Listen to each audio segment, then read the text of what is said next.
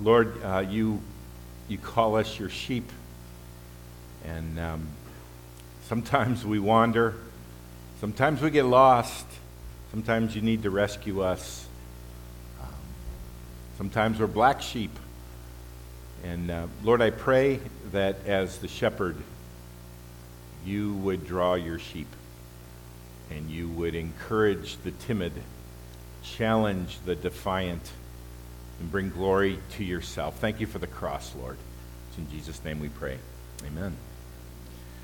So we have been going through John's gospel, and last week we looked at the last part of John chapter 10, and there's so much in there that we may hover around John 10 part B for a while, okay?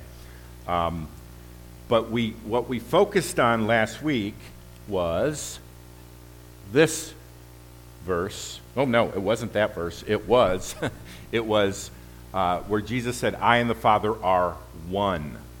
And we explored that mystery of the oneness of God in three persons, okay?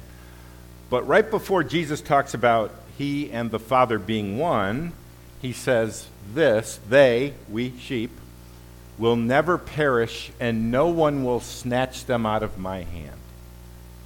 And that's a promise of protection, talking about protecting our salvation. Okay?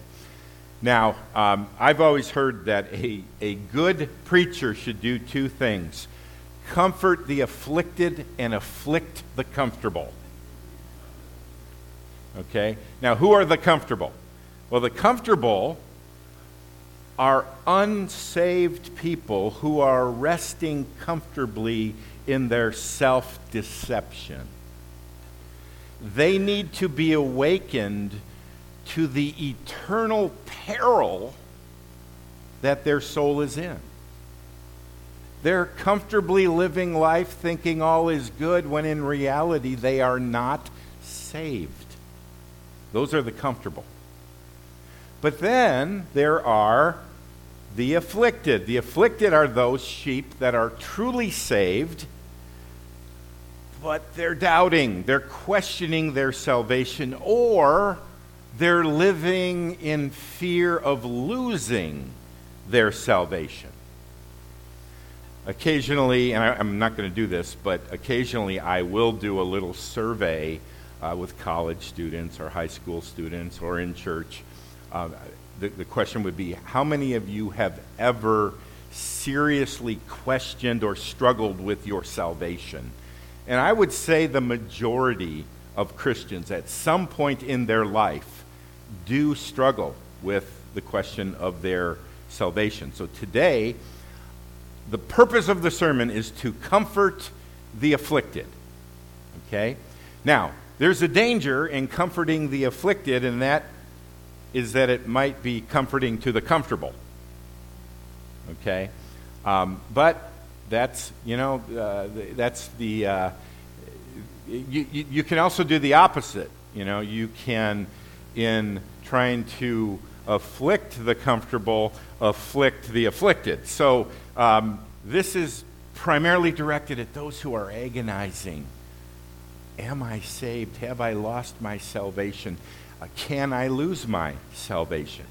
So what I'm going to do, now I have 6 clarifying questions, and then if you count the lines in your bulletin, there's only 5. That's my fault. Okay? I'm not going to give you that much comfort, right? You only get 5 clarifying questions to help deal with this issue. Can I lose my salvation? All right?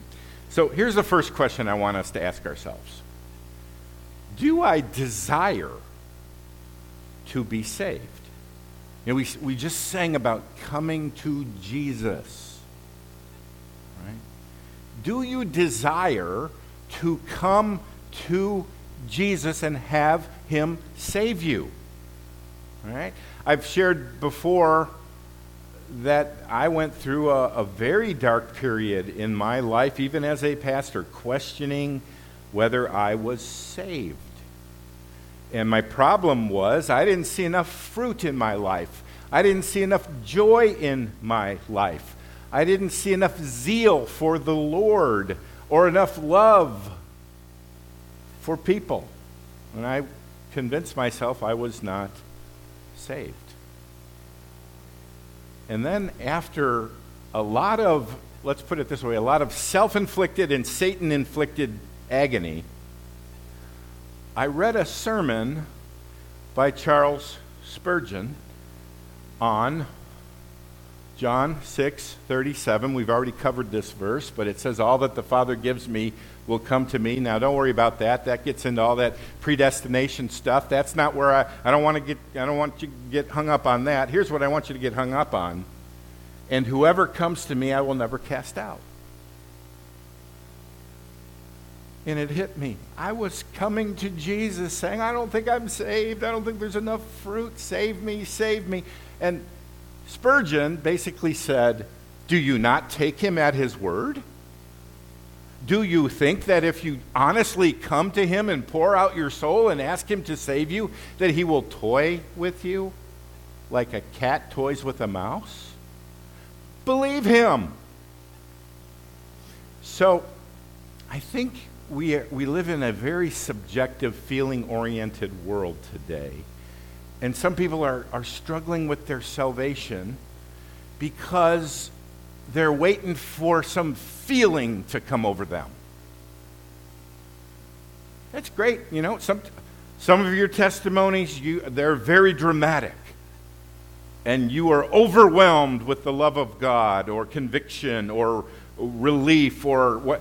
And you know what? Other people truly come to Christ, and there's very little emotion. Are you placing your faith in your emotion or in Christ? Right? Whoever comes to me, I will never cast out. So here's the question. Have you come to him? Do you want him to save your soul from hell?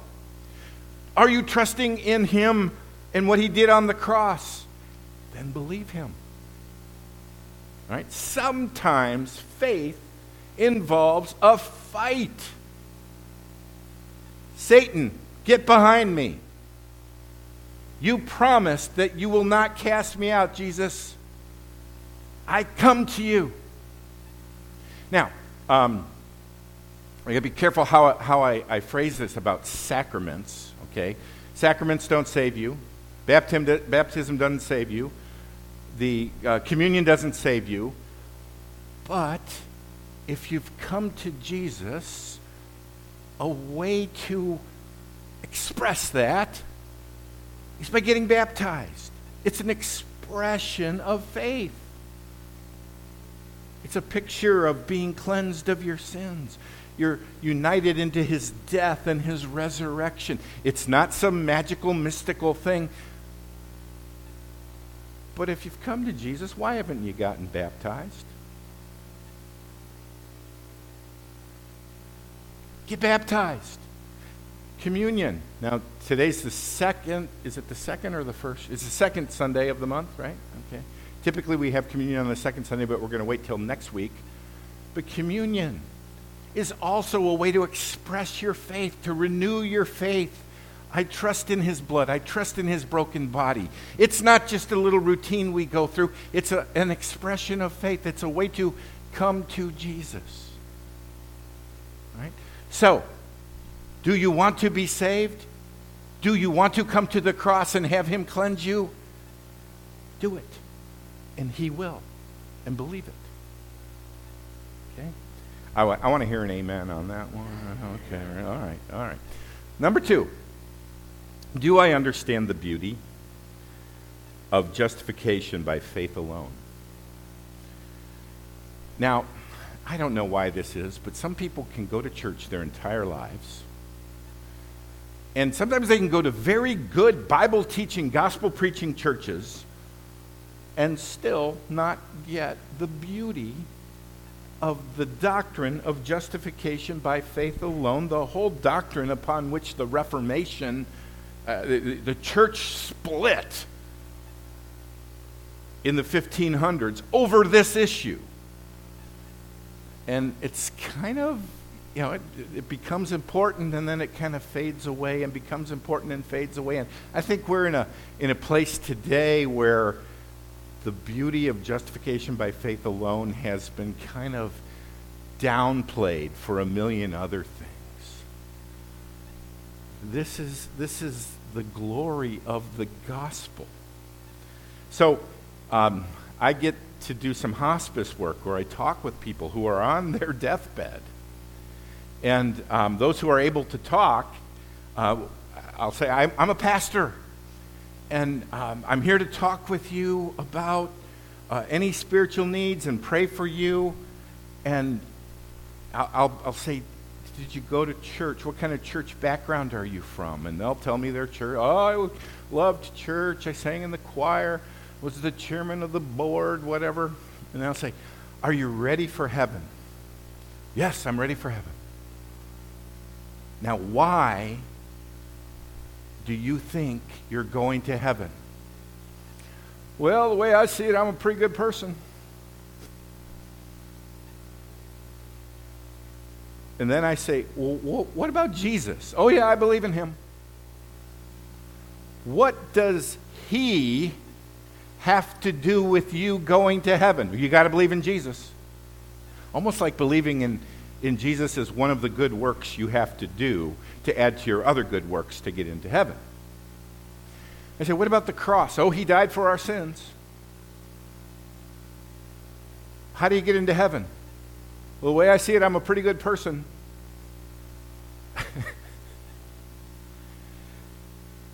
You're not saved by your goodness. Okay? So and this is a verse, if you sit under my preaching, you're going to hear it a million times. I would say it's our family verse. This was Billy and Anna's verse at their wedding. For by grace, grace means a gift. For by grace you have been saved through faith. Now, is that faith plus what we do, or is that faith alone? And this is not your own doing. It's the gift of God, not as a result of works. Not as a result of works. Not as a result of works. You're not saved by what you do, so that no one may boast. You don't get to stand before God and he'll say, why should I let you in? Well, I believed in Jesus, and here's my list of good things I did. And then God says, oh, great, come on in based on Jesus and your list. No. You're not saved by your works. Now, you say, do you mean works have nothing to do with salvation? No. For we are his workmanship, created in Christ Jesus for good works, which God prepared beforehand that we should walk in them. Oh, he's got a whole bunch of good works for you to do. They're already predestined. So if you say you're saved and there aren't any works, something's not adding up here. But you are not saved as a result of works, but you are saved for good works. Okay? Now, you say, what's the difference? His righteousness, his death on the cross, is something solid you can stand on. Your works are pretty weak and flimsy. They better be there. But you can have assurance and confidence based on his works, not on your works. So I try to, as much as I can, especially with people on their deathbed, is just tell the story of the thief on the cross. Right? On the cross, Jesus is dying, and there's two thieves, and one of them repents, and he says, Jesus, remember me when you come into your kingdom. And remember doesn't mean think about me. It means act on my behalf. And Jesus says to him, today, you'll be with me in paradise. What works did he present to God to get into heaven? None. What happens is when you place your faith in Jesus,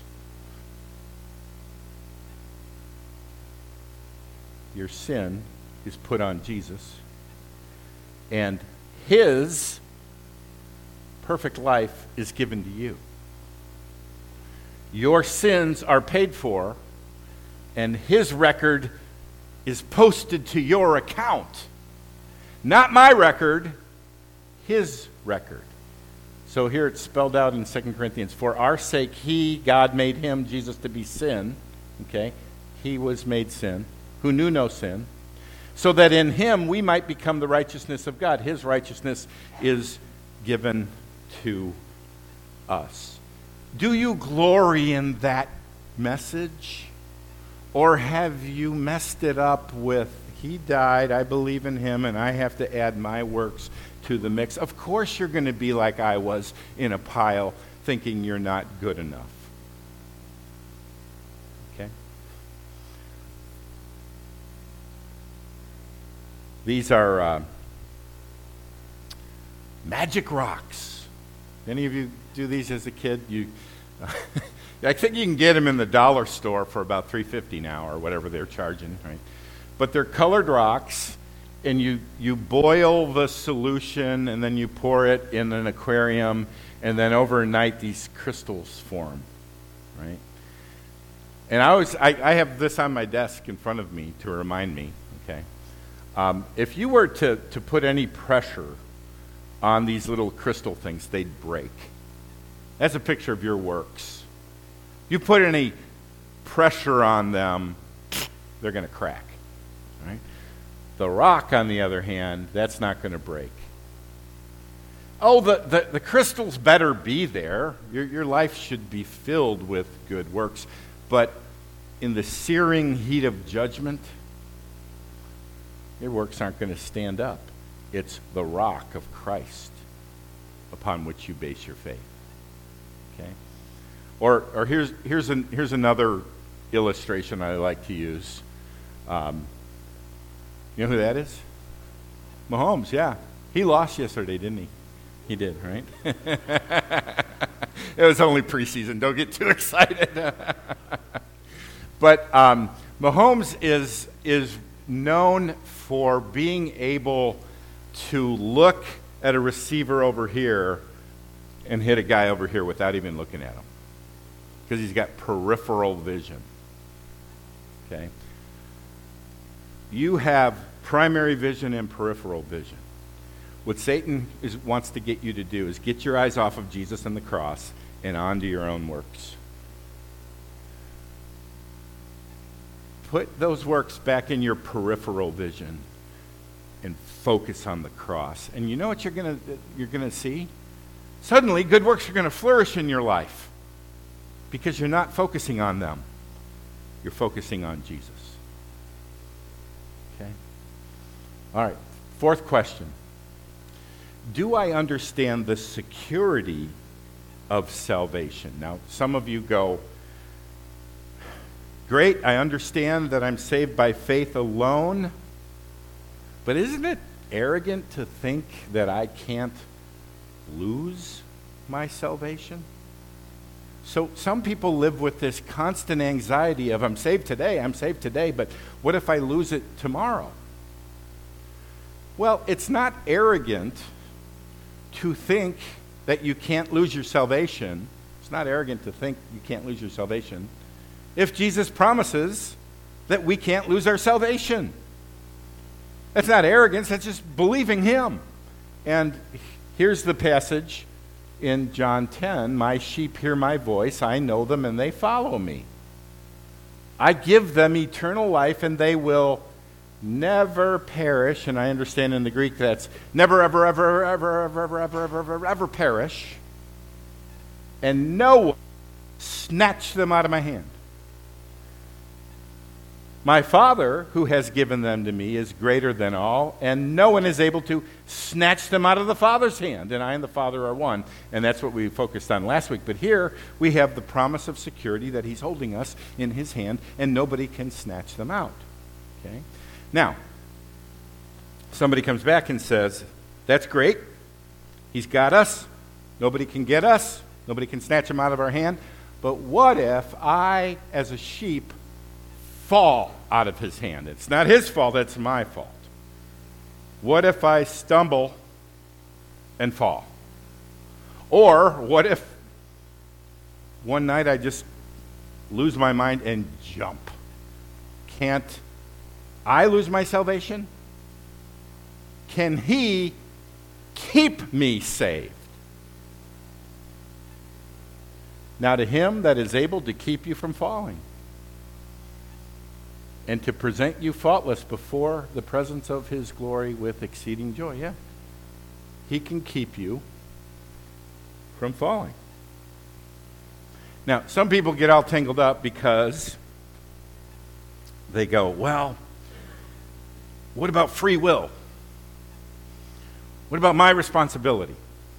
And here's where I would say some of us need to quit fighting against the mystery that exists between the sovereignty of God and the responsibility of man. Both are true. How they fit together, I don't know. But here, I'm claiming his sovereign promise to keep me saved. Does that turn me into a robot? Nope. I don't feel like a robot. Right? I feel like I'm making choices. I'm responsible for my sin. I'm responsible for what I do. Yet, he promises to keep me saved. Really, that's what it boils down to for a lot of people. It's a philosophical problem. They can't synthesize the sovereignty of God and the responsibility of man. Therefore, they have no assurance of their own salvation because they figure, I was the one who brought the faith. I am the one who can lose the faith. And I say, I think he's the one who gave me the faith. I'm really exercising it, and he's keeping me. Okay? That's not permission to become lazy, but he wants us to have assurance. Let me give you another verse. And we know that for those who love God, all things work together for good, for those who are called according to his purpose. For those whom he foreknew, now I'm going to highlight some words. Those whom he foreknew, he also predestined to be conformed to the image of his Son, in order that he might be the firstborn among many brothers. And those whom he predestined, he also called. And those whom he called, he also justified. And those whom he justified, he also glorified. Okay? So, what I want you to see here is that there is a chain that starts in eternity past. And foreknew, people debate, what does foreknew mean? Does it mean he looks into the future to see what we're going to do? Or does he forechoose? Let's not even worry about that. But in eternity past, he foreknows us, and then he predestines us, and then in time he calls us, and when we believe, he justifies us, and then in eternity he glorifies us. Now, that's an unbreakable chain that starts in eternity past that ends in eternity future. Now, the key words, like we could look up all these theological words and spend a month studying them all, but don't miss this word, those. You see, the ones foreknown, those are the ones who are predestined, and those are the ones who are called, and those are the ones who are justified, and those are the ones who are glorified. Those is just important as the big theological words. And it makes an unbreakable chain: foreknown, predestined, called, justified, glorified. Nobody, and I don't mean to be crass, but nobody falls off the Jesus bus. Oh, I don't like all that predestination stuff. Then you're on your own with security of salvation. But if you can embrace it, wow, what a solid foundation to stand on. Okay, let me give you another verse. Romans 5:1. Therefore, since we have been justified by faith, and that's past tense, we have been. So, if you're raised in a Roman church, justification is a process. Protestants say the moment you believe, you have been justified. What does that mean? Declared just. based not on your record, but based on Christ's record. Since we have been justified by faith, guess what we have? We have peace with God through our Lord Jesus Christ. Let me say this. If your theology is a mixture of your justification being believing and doing works and losing it and gaining it and losing it and gaining it, you cannot have peace. How can you have peace thinking that if today I'm saved, but when I'm 90 on my deathbed I could blaspheme and lose it? How can you have peace? God wants you to live in the joy and the freedom of the security of salvation. Okay? All right, so now, some of you are going, this is all great, but what about the hard verses? Okay? Because there are a bunch of hard verses. And we just don't cover those. No. And by the way, when you do theology, some people do it this way. They say, well, I take this position, and the other side, they have their verses, and the other side has their verses, and you lob verses. What about that verse? What about that verse? And the way you do theology is you take them all, and you see how do you fit them all together. Okay? So what about the difficult passages? Okay? So let's bring up Judas, an apostle whom Jesus chose to be an apostle. And this is Jesus' prayer before he's going to the cross. While I was with them, talking to God, I kept them in your name, which you have given me. I've guarded them. So there's his guarding. And not one of them has been lost. Except the son of destruction, that the scripture might be fulfilled. It's talking about Judas. Now, some people read this and they go, I was able to keep them all. Oh, one got away. One sheep jumped. And I lost him. Okay. Well, I think to conclude that, you have to take the word lost to mean he was saved and lost his salvation. I have guarded them, and not one of them has lost their salvation except the son of damnation or destruction. Well, first of all, he's called the son of destruction, which means that characterized his whole life. Okay? But rather than reading this, not one has lost their salvation, why not just read it? Not one of them has been lost to hell. Oh, except the one, son of destruction. His lostness was not that he had it and lost it. It's just people who go to hell are lost. And we know that Judas never believed from the beginning. In John 6, but there are some of you who do not believe, for Jesus knew from the beginning, and this is John's words, not mine, for Jesus knew from the beginning who those were who did not believe and who it was who would betray him. It's not that Judas believed and lost it. He never believed from the beginning. Okay? Hebrews 6. Now, if I believed you could lose your salvation, this would be my verse. Okay? For it's impossible in the case of those who have once been enlightened, okay, the light bulb's gone off, who have tasted the heavenly gift and have shared in the Holy Spirit and have tasted the goodness of the Word of God and the powers of the age to come, and then have fallen away.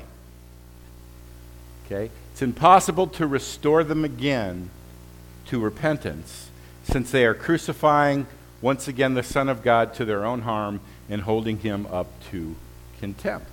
So people read this and they go, look, they're saved.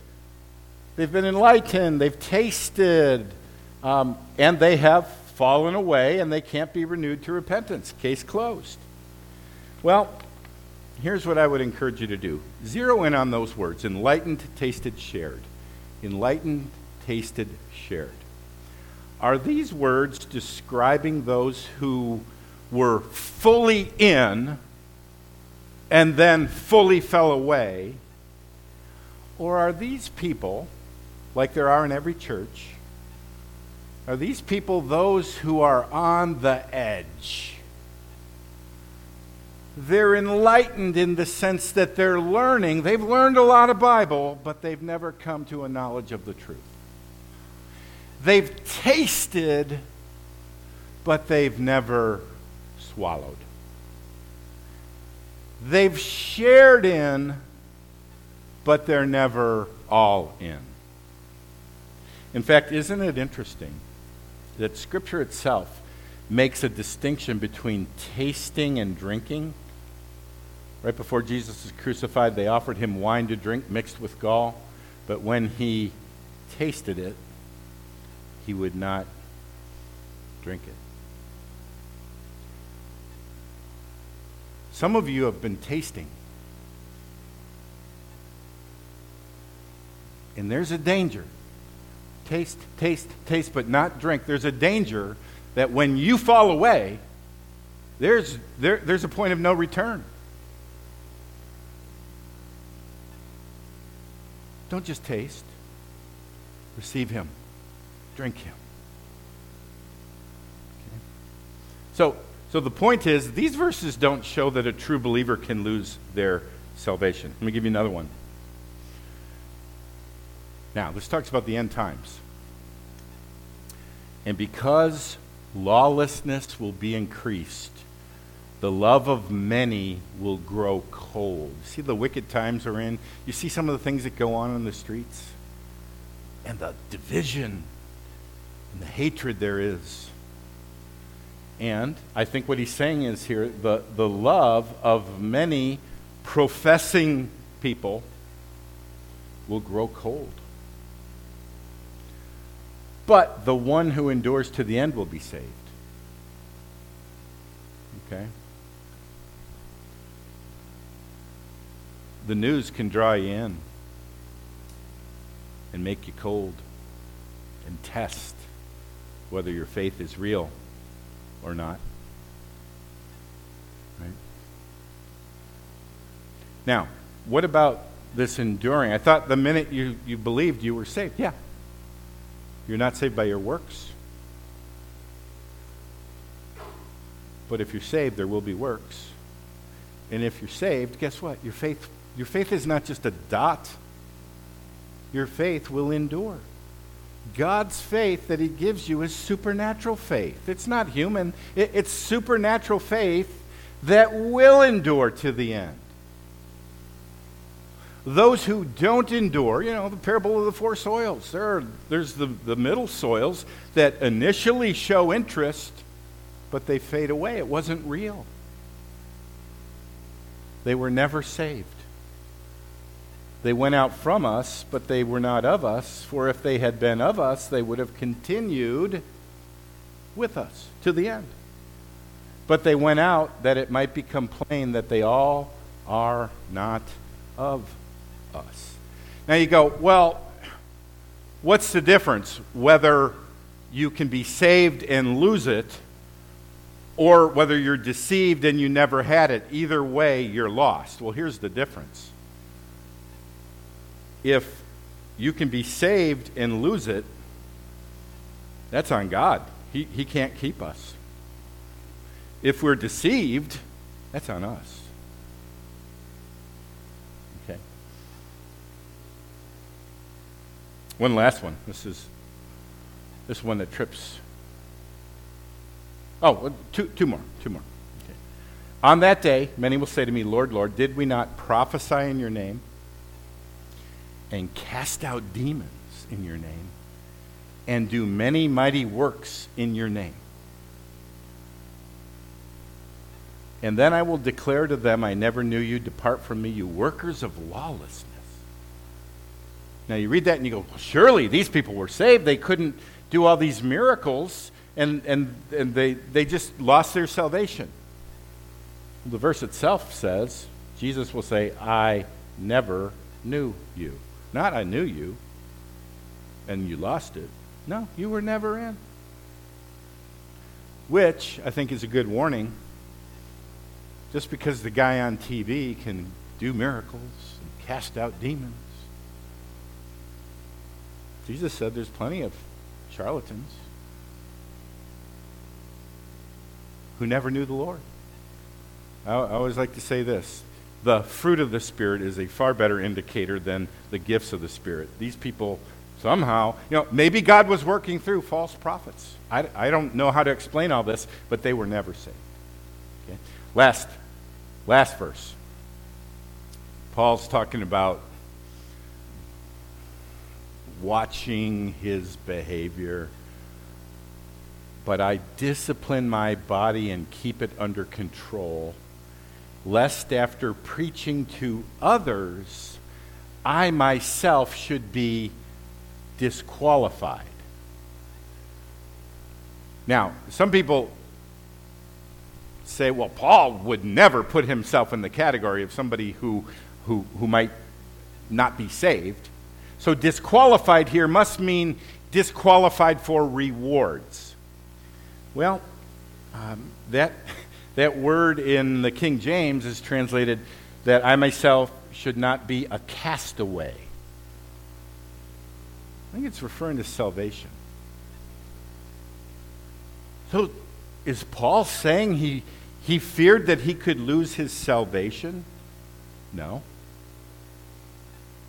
You see, I don't think Paul or Jesus or Scripture teaches once saved, always saved. I think it teaches that you are saved and true salvation is a persevering salvation. Faith that saves is a persevering faith.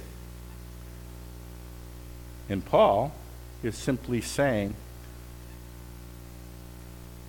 okay, and here we have the sovereignty of God, but here we have the responsibility of man.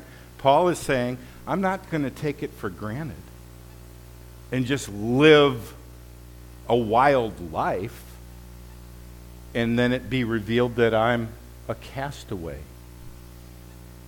I think this verse is saying, I'm saved by faith alone, by grace alone, through faith alone, in Christ alone. And because of that, you know what? I do the things that Christians do to keep their faith alive. I go to church. I read my Bible. I go to Bible study. I can't just live my life without discipline, or it will be revealed that I was a castaway in the end. Okay? Now, I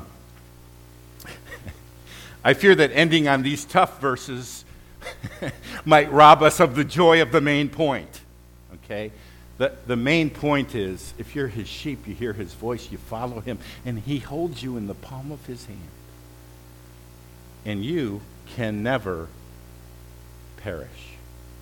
They will never perish, and no one will snatch them out of my hand. Right? Would you bow your heads?